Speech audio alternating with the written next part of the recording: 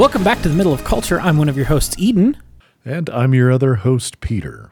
Hey, Peter. How you doing? How you been? I'm hanging in there. It's been a busy couple of weeks. Did a surgery today that I probably haven't done in 5 or 6 years. The good thing was I had seen or heard or read, I can't remember. Anyway, I had been introduced at some point in the last couple of years to a new technique to do a portion of this surgery that is a little tricky. And so we tried that out today, and it worked great. It made that part of the surgery much, much easier. And so I was pretty happy with that. Well, that's cool. It's always nice to try something new and have it turn out that well. Yeah, definitely. How about you? How are you doing? Doing okay, surviving. There's been a lot of question about certain things regarding my role at work that seem to be coming to a head and being resolved. So I'm excited at the prospect of that resolution coming. That's what I'll say. Nice. That's good. I'm glad. Yeah. So you've been checking out anything interesting in the pop culture world? A couple things that I think are worth mentioning. Since the last time we spoke, really, nothing more than still working away at reading The Wheel of Time. But one thing I did want to mention to both you and anyone listening, I don't know that you need this, but others might be interested. Today, I think it was actually today, Humble Bundle dropped a complete ElfQuest bundle. So did they? It is the 45th anniversary of ElfQuest's first issue coming out. It was earlier this week. Well, then it could be that that's what this is for. But for like $30, you get a whole lot. I don't know if it's everything, but it looks like a lot. And when I snagged ElfQuest for our episode, I just bought it through Kindle, which meant I was stuck looking at it in the Kindle app. These are PDFs, and I'm suspecting they're fairly high-res PDFs because many of them were like 4 to 5 gigabytes per PDF. Yeah, this is legit literally every ElfQuest story ever published, with maybe some exceptions. Maybe Rebels and Jinx aren't in there, but I think basically everything else is. Well, I saw that. I had to jump on it, and I wanted to mention it tonight in case anybody else is interested. This will still be running by the time this post goes up on Sunday, and a Humble Bundle's pretty great. I've a long-term ongoing customer of Humble Bundle, and I like what they do. And this, to me, looked like a pretty smoking deal for a whole lot of high-quality comic stuff. It really is. $18 for basically everything except for the weird future stuff. There you go. I mean, that's tough to beat. It's real hard to beat. The other thing that I did want to mention, and I sent you a text about this last night, but I wanted to just talk about it a little bit more today because I'm still riding on the high from this experience. Sure. So one of the bands that I really, really like is the band Nea Obliviscaris. They're from Australia. Their first album, Portal of Eye, dropped back in 2012. I don't know honestly how I would describe them. It's got black metal elements, it's got death metal elements, it's got progressive elements, it's got both a harsh vocalist and a clean vocalist. The clean vocalist also plays the violin, and not just as a oh, cool, there's a little violin. No, the violin, just as much as the guitars in many situations, carries the songs and is absolutely integral to the music. I got to see them live, probably back in 2017, 2018, when they were on tour for their last album. So they've only released 3 studio albums, and they have a new album coming out on the 24th of March. The album is Exul, E-X-U-L. They've released 2 singles from this album, but I didn't listen to them because, and I think this has come up at some point in the past, but I I very much, not all the time, but I very much value the art of the album. And I appreciate artists who think about their music and really put some thought into constructing the album in a way to be listened to from start to finish. And especially on their previous two albums, Nea Bliviscaris very much does this. They have songs that are a couple parts and songs that really flow into one another. And so I wanted to hold off until I could listen to the whole thing. Well, many years ago, Nea Bliviscaris decided to launch a Patreon. Now, in this current day and age, I think many people would be like, cool, lots of bands do a Patreon. And you're right. But at the time when Nea Bliviscaris announced this, they were excoriated by other bands and things, just like they were just brutalized about, oh, this is terrible. How could you even think to do this? If you shouldn't be asking your fans to support you in this way and blah, blah, blah. It is just stupid because, the way the music industry now is, if you're not Taylor Swift or someone close to that big, then you're not doing music full time. And so this was a way for them to go, look, this is a way for us to maybe be able to focus a little more energy into the music because we'll have this other source of kind of steady income. Well, I jumped on the bandwagon fairly quick and started supporting them on Patreon. And about, I think last week they announced that either if you supported them on Patreon at a certain level per month, which is a pretty high level, not the level I'm at, or if you've been supporting them on Patreon long enough that your kind of lifetime contributions was above a certain amount, they invited us to a Zoom call where we got to listen to the entire album 3 weeks early with members of the band. And so I got to do that last night. And I have to say, it was incredible. First of all, I think the album is amazing. Now, granted, I've only listened to it once, but holy cow, it was awesome. Like, so good, and really an interesting a progression of the band. Very much sounds like Nea Bliviscaris, but sounds like a mature, kind of pushing themselves in a few ways band, and I really enjoyed that.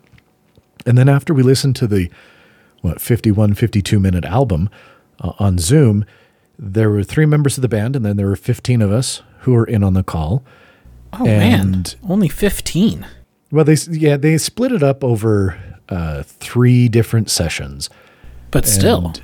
Yeah, I think Tim, one of the vocalists and the violin, he was kind of running the show. He said that he thinks that they only really ended up inviting about 70 people and had about 60 who were able to participate. So yeah, there was just 15 of us. And so after we were done listening to the album, and they had the chat going, and we were all dropping things in the chat and just being like, I think at one point I was like, holy shit, that transition was nasty. And it's fun because then you'd see like members of the band were like adding emojis and like thumbs upping our comments and stuff like that, and responding to them as well. And then when it was done, they spent about, 35 minutes or so, and would have spent longer, but they were just like, okay, let's talk. What do you guys, anybody want to say anything? What do you think? Do you have questions, feedback? What was the experience like? And so we got to just sit there and we talked to the band, and they answered back and stuff. And then they didn't stop until kind of nobody else had anything to say. All of us were listening. We're just like, guys, this was awesome. Thank you. And then that's when they finally wrapped it up. And it was, I am so excited now for this album, and I'm bummed that I have 3 weeks before I can listen to it again. But it was just one of these things that I kind of came away from it going, they're never going to be the biggest band in the world. First of all, they're kind of a subgenre of a subgenre sort of band. Sure. But man, like these are the kind of things that turn people into like just die-hard fans. That was an experience, a music experience I'm never going to forget. And it was super cool. And I appreciate them going, how do we connect with some of our fans in in a different way. How do we make this a more meaningful thing? And it was cool, and I appreciated it. And I tell you, multiple times through the experience, I was like, "Oh yeah, nope, I got goosebumps." It was awesome. That's very cool. Yeah, that is very cool. So, well, what about you? What have you been checking out? Well, I have had a very busy video game couple of weeks. Ooh, do tell. So I finished Final Fantasy 15, which I talked about last time. Rules. It's so good. I think I mentioned last time I had hit the end game, but I wasn't quite high level enough, so I went back to do some grinding, and it was worth it. And the ending was super cool. That game rules. Noctis is an all-timer main character, and it's very good. It's a very good game. Anyone who tells you it's not is wrong. And then I spent probably 10 or 15 hours playing Death Stranding. Okay. Which I had picked up for free when it was one of the giveaways in the Epic Game Store. Mm-hmm.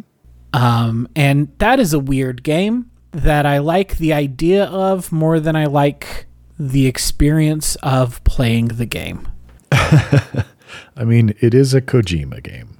It is. And the thing about it is that it starts really strong and oozes style and just really pulls you in. It's very evocative, but I'll be damned if I understand what's going on, really. It looks great. It looks like $1 million. And it's conceptually very interesting, being, Earth's last Amazon delivery person across the wilderness of the United States is an interesting concept, but the gameplay is pretty frustrating when it comes to enemies. The delivering process of I gotta balance my bag again, or my backpack again, so that I'm not too lopsided. And sometimes you'll lose your balance, so you need to hold the mouse keys to get back in balance. And if you're leaning to the right, then you need to push the left mouse button to get yourself back over if you're leaning to the left. And that's all very interesting. And the way that different types of cargo will cause your body to move more. Some cargo just moves more on your back. So there's a scene particularly where you are carrying a dead body on your back. To go be cremated, and that thing just flops around. And so it's really hard to keep your balance in that part. But you get a bunch of really big boxes full of just resin or metal or whatever, those suckers just kind of stay in place. Mm-hmm. So that stuff is all very interesting. The exploration, the trying to find what's my best route through or around or over or under these different things is interesting. But then sometimes you have to deal with the bad guys that are around, and so you've got to go into combat, and the combat is dog shit. Or sometimes you have to deal with the BTs, and dealing with the BTs is just not fun. There's only so many grenades full of your own piss you can throw until you run out. And then inevitably things go poorly for me. So I think I'm going to keep playing it, but I took a little break from it because I was just feeling frustrated by one particular spot where I got by the BTs 3 times in a row. And I was like, I'm tired of this. I'm going to take a break. So then I played the entirety from start to finish of Final Fantasy 13. Can I tell you something, Peter? How long did that take? What's that? 30 hours. It was maybe 30 hours all told. Okay. That game rules. Here's a secret. Okay. Here's a secret. I think I'm maybe going to become a sicko about the Final Fantasy games. Because I've played 3 now. 13, 14, and 15. And all 3 of them are probably in my top 25 games of all time list. Wow. And a couple of these are ones that are considered weaker entries in the series. Right. Most people hold up 4, 6, 7, 8, 10 as their favorites. Not a whole lot of people are saying 13, and especially not a whole lot of people are saying 15 is their favorite. Mm-hmm. But I thought they were both incredible. I'm currently 4 or 5 hours into 13-2. Okay. Because 13 is a trilogy, baby. So I got 2 more games to play of this before I even think about playing number 12. So I might just work my way slowly backwards through all of the Final Fantasy games. Okay. And I'm sure that the time required to play them will decrease, especially once I get back to those SNES and Nintendo era ones. I can't imagine those are 40, 50-hour games. I got to imagine those are like a tight 10 tops. But we'll see. I'm really enjoying them. Here's the thing. They are cool games. They're just very cool games. And the thing that I think is most interesting, and this is why I think I'm going to become a sicko about it and play all of these games, is that, again, I've played 13, 14, and 15. And 14 obviously is one of the outliers because it's an MMO. So it's got MMO-style combat, which is a different creature. But 13 and 15 also have extremely different combat from one another. And like the act of playing the game in those 2 games are very different from one another. And that I was talking to a friend about it who has played, I think, all of them. And they said that's the fun thing about the Final Fantasy series is that no 2 games play alike. Every single one, even the ones that are sort of similar to each other, like 2 and 3, there's maybe a lot of similarities between them, but there's still some wrinkles that make them different. Or they specifically said 3 and 5 have a lot of similarities between them, but there are wrinkles where, like, in 3, there is a way you need to beat these fights. Whereas in 5, while it's very similar, it's like, here's a bunch of ways that you could beat this fight. You've just got to find the way that works best for you. Okay. So like 15 it's essentially an action game. Like, it's not necessarily turn-based at all. It's really just an action game. But 13 uses a version of the active time battle system, which is essentially turn-based and real-time combat mashed into one, because basically you have a meter that fills up, and when the meter fills up, that's when the actions take place. So like, it's turn-based in that you choose, and in 13 you actually are choosing the actions before your meter fills up, and in a lot of the earlier ones that use active time battle type systems, your meter will fill up and then it's like, I choose this action, whereas in 13 it's like, I got 4 segments in my ATB meter, so I choose 4 different things that I want to have happen when this fills up. Or you can just push the auto battle button and it just chooses for you. Which makes things easy when you don't want to work that hard. So the auto battle button is very handy. And the other thing about 13 and 13.2, but 13 especially, it's one of the best looking video games I've ever seen. And it is a 360 era game that looks better than the crap I play on my PS5. Wow. Because the engine is so good. But apparently it is just a beast to work in because they made exactly 4 games in it. And then they were like, throw this in the sea and never let it escape. But it is incredible to look at this game and be like, yo, dog, this came out the early days of the 360. This came out the same year that Oblivion came out. And it looks better than a PS5 game. Wow. It's wild. Cool. It's a very cool game. So yeah, we'll continue updating on my Final Fantasy journeys. I look forward to hearing about it. Lightning was a great protagonist for 13. Here's an interesting thing. This is not a spoiler because this game came out like 12 years ago. 13.2, you think you're gonna still be Lightning, who's the protagonist of the first game. Like, it's a team game. Like, there's a party, there's 6 people in the party, but Lightning is the main character. She's the one on the box art. She's the main character of the game. Mm-hmm. She's also on the box art for Final Fantasy 13 too. I played as her for 15 minutes, and now I've been playing as her sister for the last 5 hours. Ah. And her sister Sarah is the main character. Lightning is not the main character of this game. They pulled a MGS2. Yeah.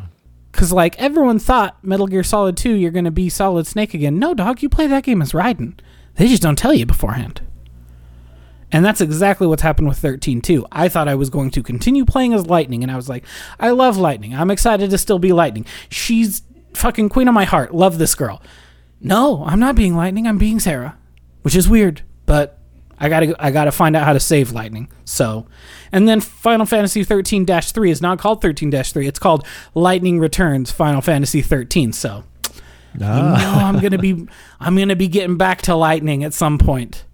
And I know that the gimmick of that game specifically, and like, I don't know how you could more laser focus a game to my particular interests. The focus of that game is the powers that you have are connected to the outfits that you wear. And there are over 100 different outfits in that game, Peter. It is 40 to 50 hours of Space Barbie. I'm so excited for you. And that's my favorite stuff in the world. That's my favorite part of playing Final Fantasy XIV is the fashions, putting together cool outfits. It's my favorite part when I still go back to play Star Wars The Old Republic. I only play Space Barbie for a little bit and put together a very cool character that I play for 5 or 10 hours, and then I delete them because that game is boring, but I like playing Space Barbie. So, like, if I get to spend 40 or 50 hours just figuring out what is the coolest outfit I could put Lightning in, I mean, laser focused onto my interests. So we'll see how that goes when I get there. Got to play 13-2 first. All right. Well, I look forward to hearing updates. Well, I'll keep you posted.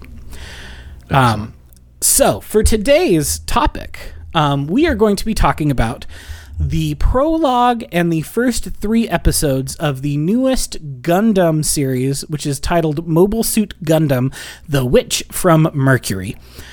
This is a series that started coming out late last year. October 2022 is when it debuted. And it has the first core, which is what they call basically half seasons in Japanese media, has come out. Because it is scheduled for a full season of 24 or 26 episodes, and 12 episodes and the prologue have come out so far. That was the first core. And then the second core is due out later this year. It seems to be very popular, so I think we'll probably, hopefully, fingers crossed, get more of it than just one big long season, but we'll see. But the first 12 episodes have come out. It's done very, very well. It has, in a lot of ways, kind of invigorated people's interest in Gundam. And I think for some really interesting and good reasons, which we're going to talk about.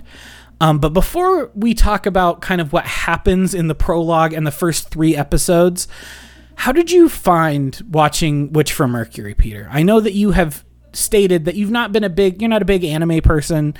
It doesn't really appeal to you. How did you find these 4 episodes of TV? The overall experience was, it was positive. It was good. I enjoyed it. You were right. The prologue was different than at least the next 3 episodes. When the prologue was done, I was in 100%. I was like, hot damn, give me more. I still enjoyed quite a bit the overall experience and want to finish it. I want to continue watching it because it was interesting enough that I feel to at least some degree invested in some of these characters.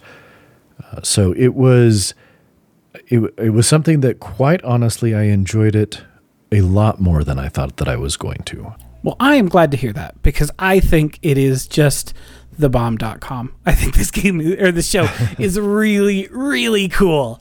So I'm glad that you enjoyed it. I did. I was glad too. So I'll set the stage a little. Go ahead. I'll go out there and I'll say this. I enjoyed it enough that at one point in the last few days, I was looking at the cost and options for a Crunchyroll subscription. It's cheap. I did not sign up, but I looked at it and I thought, Also, I'll just loan you my login if you want to log into Crunchyroll. No one has to know. They're not pulling a Netflix right now. Is that what you're saying? That's what I'm saying. I don't think they're going to be like, I see 2 different IPs using this Crunchyroll account. I think you'd be fine. So if you want to watch some more, you just let me know. All right. Because the whole thing is on Crunchyroll right now, and the dub is coming out. I did not watch the dub. It is out for all of the episodes that we watched, but I've heard the dub is not very good, so I just watched it in Japanese, and that was fine. Yeah, so, it didn't bother me at all. I'm going to set up what happens in these episodes, and then we can talk a little bit more about the specifics. Okay. So in the prologue, it's the far future. There is this technology that has been developed called the Gund technology, Gund, which is a human to technological interface, essentially, that was originally designed to work with prosthetics to make it easier to move and live in space and to help people who are disabled for whatever reason. But then, of course, like so many things, it gets weaponized and gets turned into mobile suits that have capabilities heretofore unseen in traditional mobile suits. And the people who are in charge of the Mobile Suit Development Council think that this is bad. So they essentially attack the space station. They're called fronts in this. Gundam always has cool names for like the space stations or the space colonies that they have. And in this particular series, they're called fronts. And so they attack the front upon which they're developing this Gundam technology. And so the person who's the test pilot for one of the 3, mobile suits that they have there, the Elfrith, as it's called, can't get it to connect the way that it's supposed to. But then in the attack, she goes and she is looking for her daughter who has kind of strayed. It's her daughter's 4th birthday, little Eric's 4th birthday. And so she goes as people are getting killed left and right. It's extremely bloody. But so she finds Eri hiding in the cockpit of the Elfrith, and Eri has interfaced with the Elfrith and figured out how to get it to work. And so they launch and kill a lot of dudes.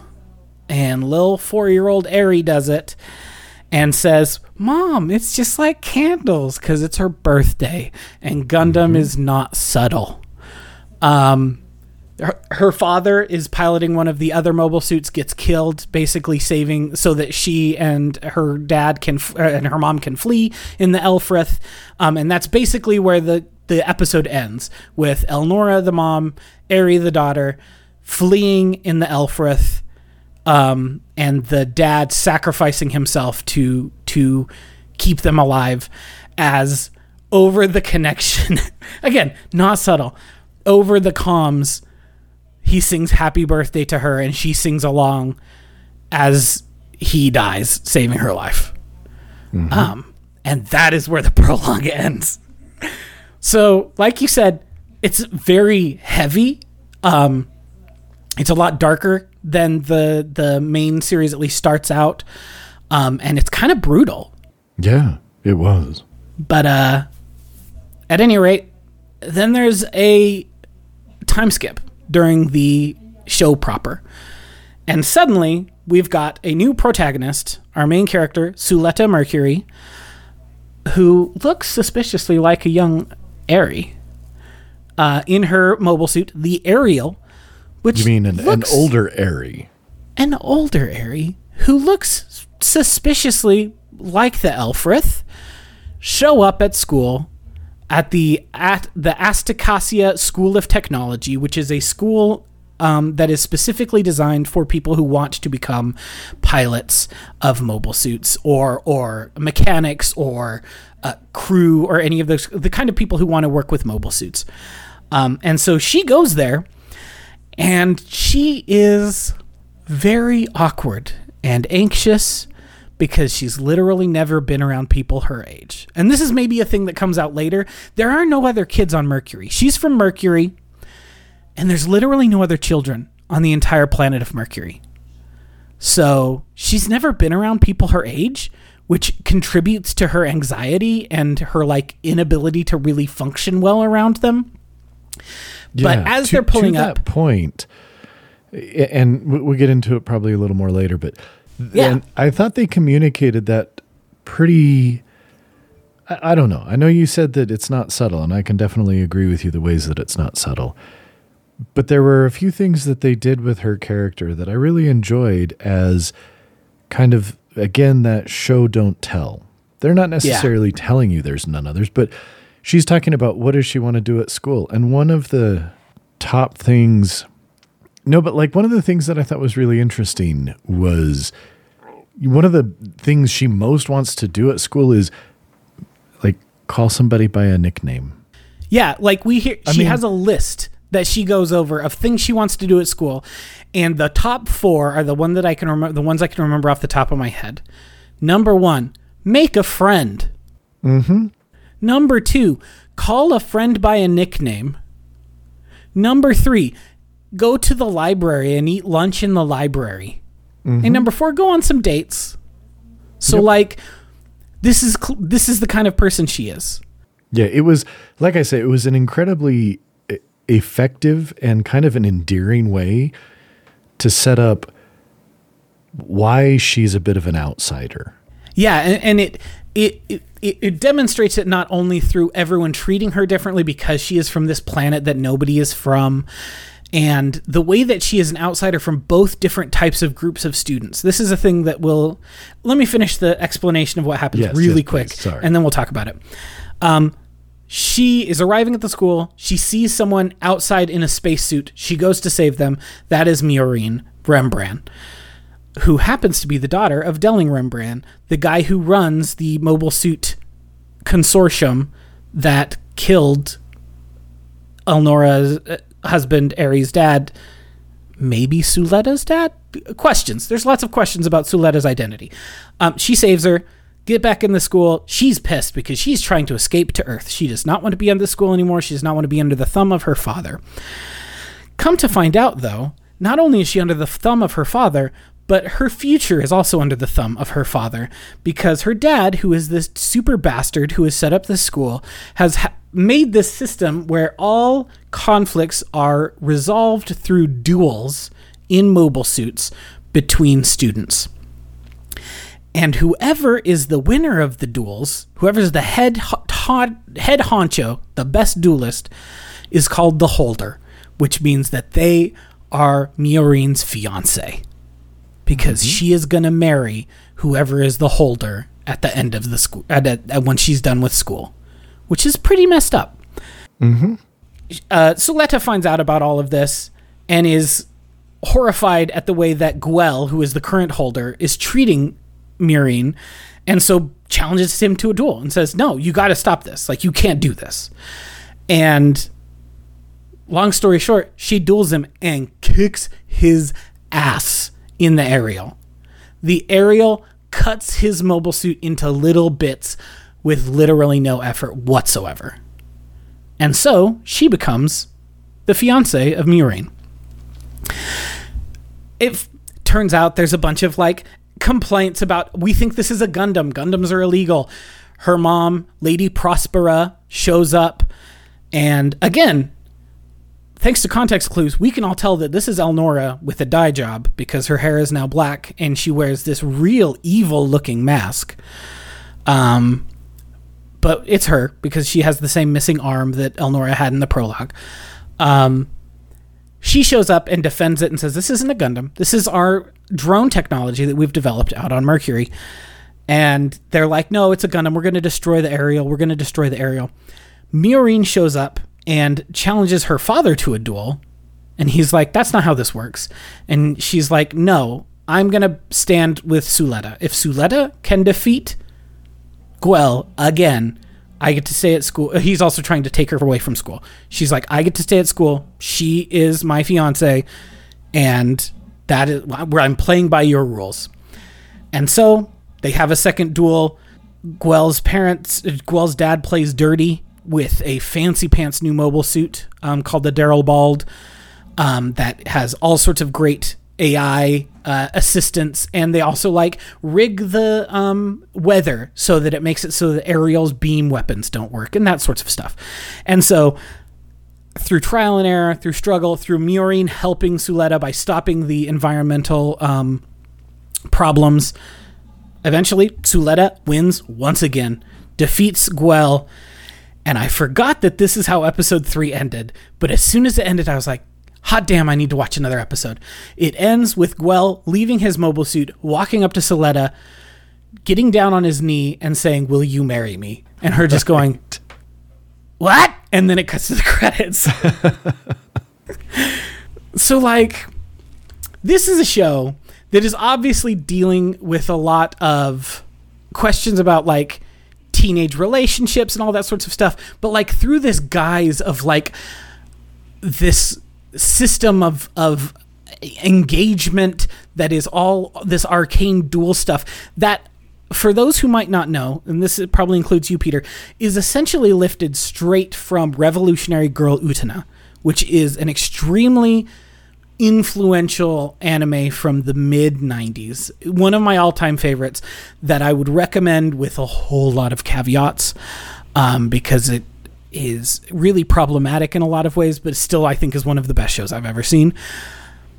But that show also deals with a fiance who is engaged to whoever wins the duels, who becomes the groom, and is even dealing with this same gender issue of, like, what happens when a woman becomes the groom? We just go with it because that's how this works. These are the rules. And so this is lifting explicitly from Utena and reinterpreting a lot of the themes and a lot of the things that Utena does for a 2022 audience. And I think it works really, really well. But what are some of the things that you thought about as you were watching this, or some of the things that stood out to you?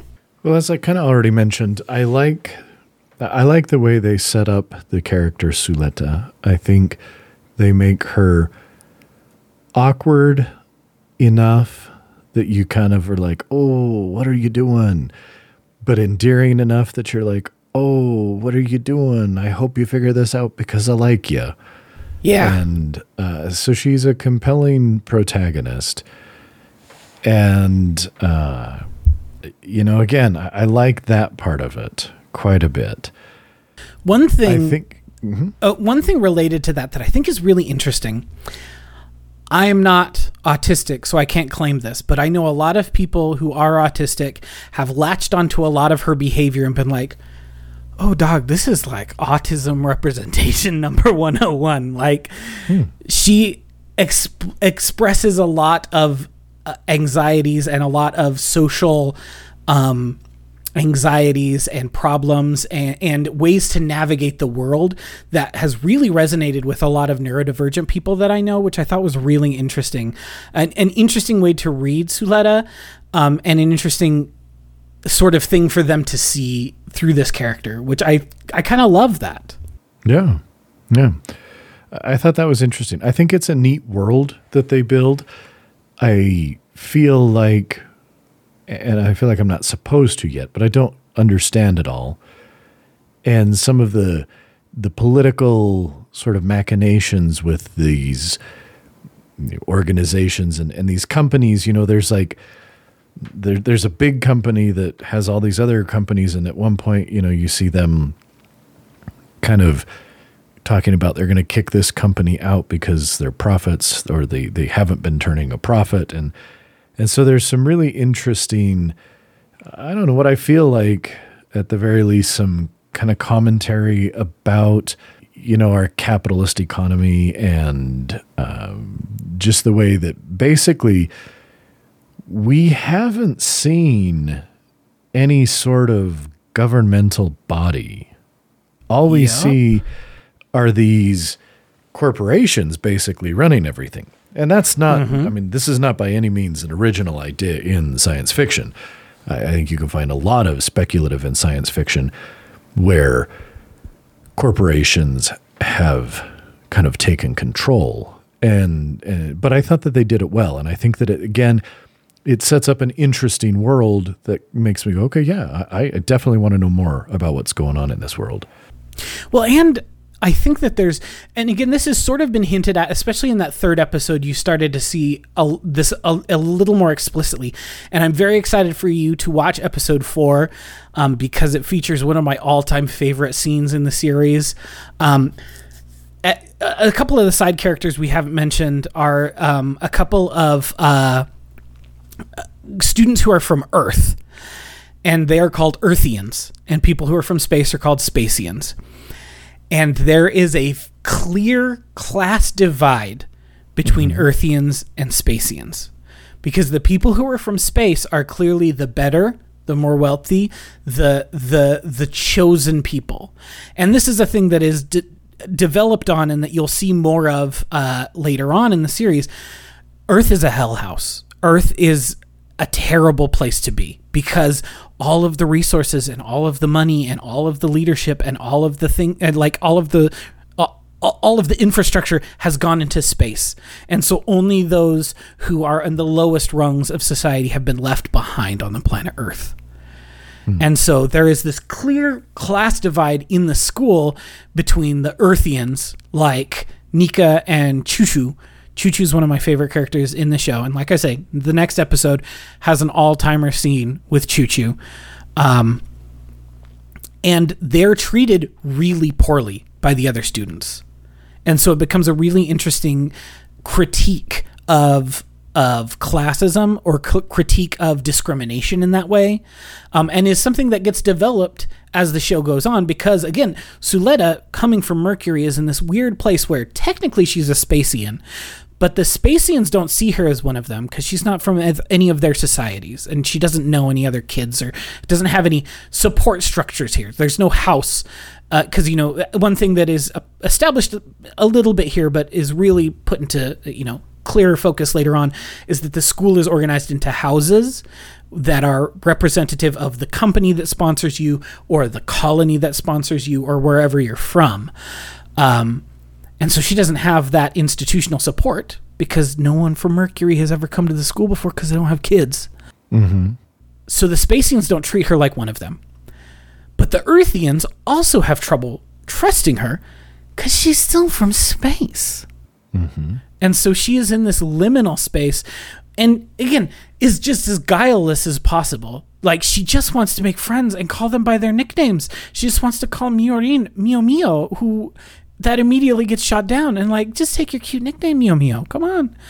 So like, she's in this weird liminal space between the Earth people and the space people, and that is a thing that gets developed a lot as she becomes closer to the Earth people. And so that comes into really stark contrast as the show develops. Well, like I say, I'm definitely looking forward to watching more. It was interesting. It was entertaining. I like the way it looks. I think that, I don't know, it was fun, and it was enjoyable in a way that, to be quite honest, I was reticent about watching it, only because in the past I have had some struggles with anime, but also admit I haven't tried it all that much. So, it was a good opportunity for me to kind of go, okay, look, I agreed we were going to do this, so I got to do it. And then, like I say, it turned out that I really enjoyed it, and I'm definitely want to watch all of it. Other things that I think that are really interesting to point out, just in terms of the trajectory of Gundam as a franchise, that is really unique about this show specifically. This is the first time that we have had a female main character for a Gundam series. Ever. Okay. Since 1979. And it's only the second time that person has been noticeably a person of color in comparison to a lot of the other cast. Because Suletta has darker skin than most of the cast of this show. And the only other time that's happened is in Turn A Gundam, which was 1999. So it's been a long time since that has happened too. And on top of that, it is not subtle about the lesbianism, my friend. No, it's not. And that is, to me, one of the things that I find most innovative about this. Like, and again, explicit callbacks to Revolutionary Girl Utena.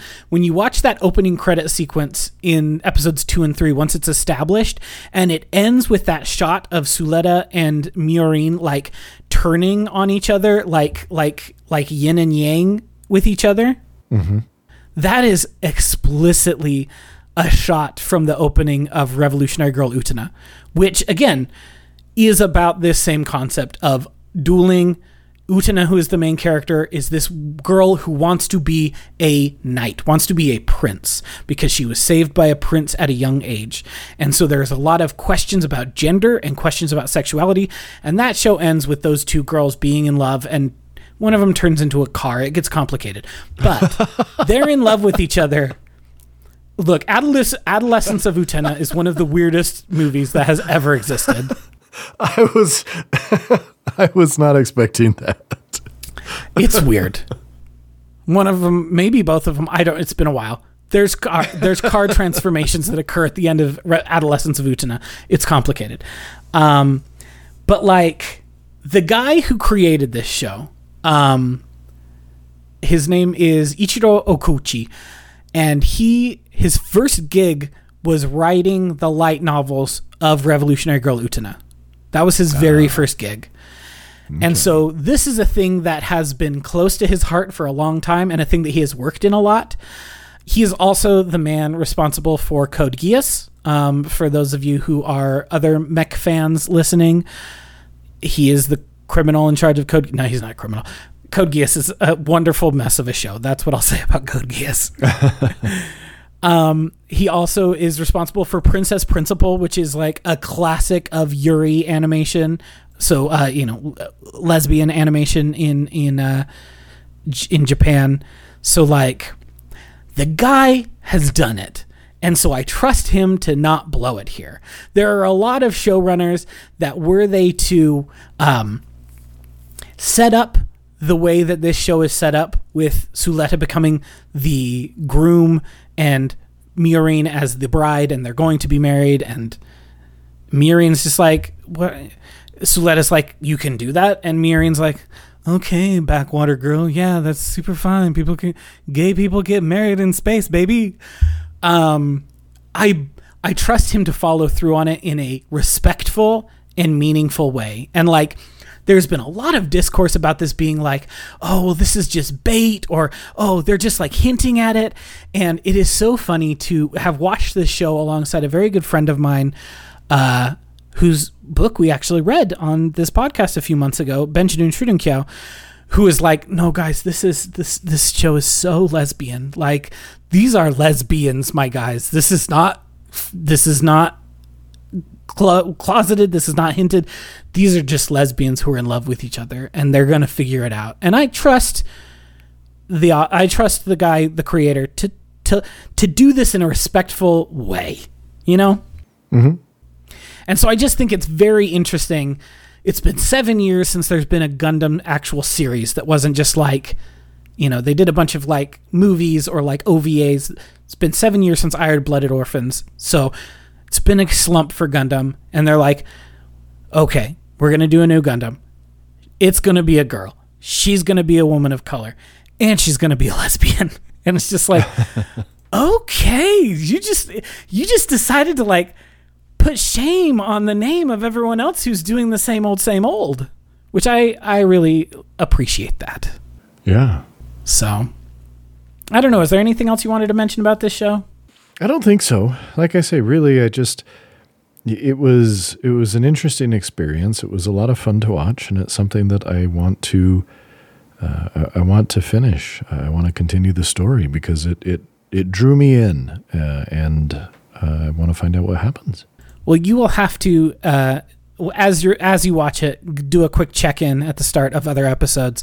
I will say that episode 12, the final episode of the Cour, ends in such a way that you'll be like, what?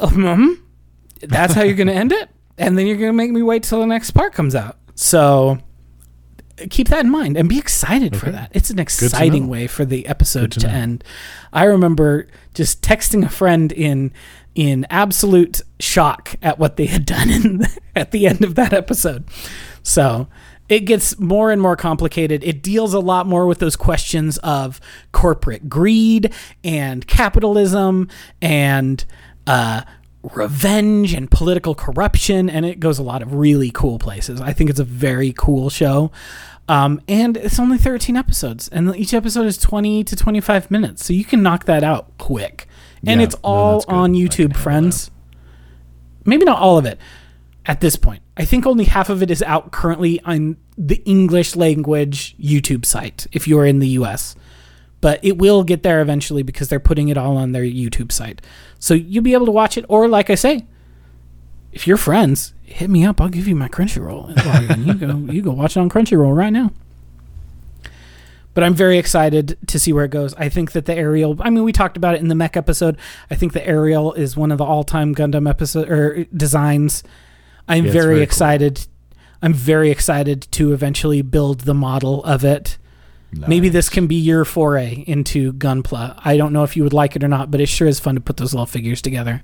Yeah, the only reason I'm going to have to say probably not is because I just don't have space for that. I have too many, I've got shelves that are covered or filled with vinyl and crap like that I'm like, I got to limit my physical accoutrements. Not That's fair. Get too much more, but, That's very fair. Well, if there's nothing else we need to talk to, then we will be back in 2 weeks with another episode, which I'm very excited to see what Peter comes up with for us since we are out of our winter of X content. Right. And so there is no more X content. Yeah. And until then, we'll talk to you later. Feel free to leave us some stars on your podcast platform of choice. If you have any questions, you can shoot us an email at feedback@themiddleofculture.com. And until 2 weeks from now, have a great day. Bye.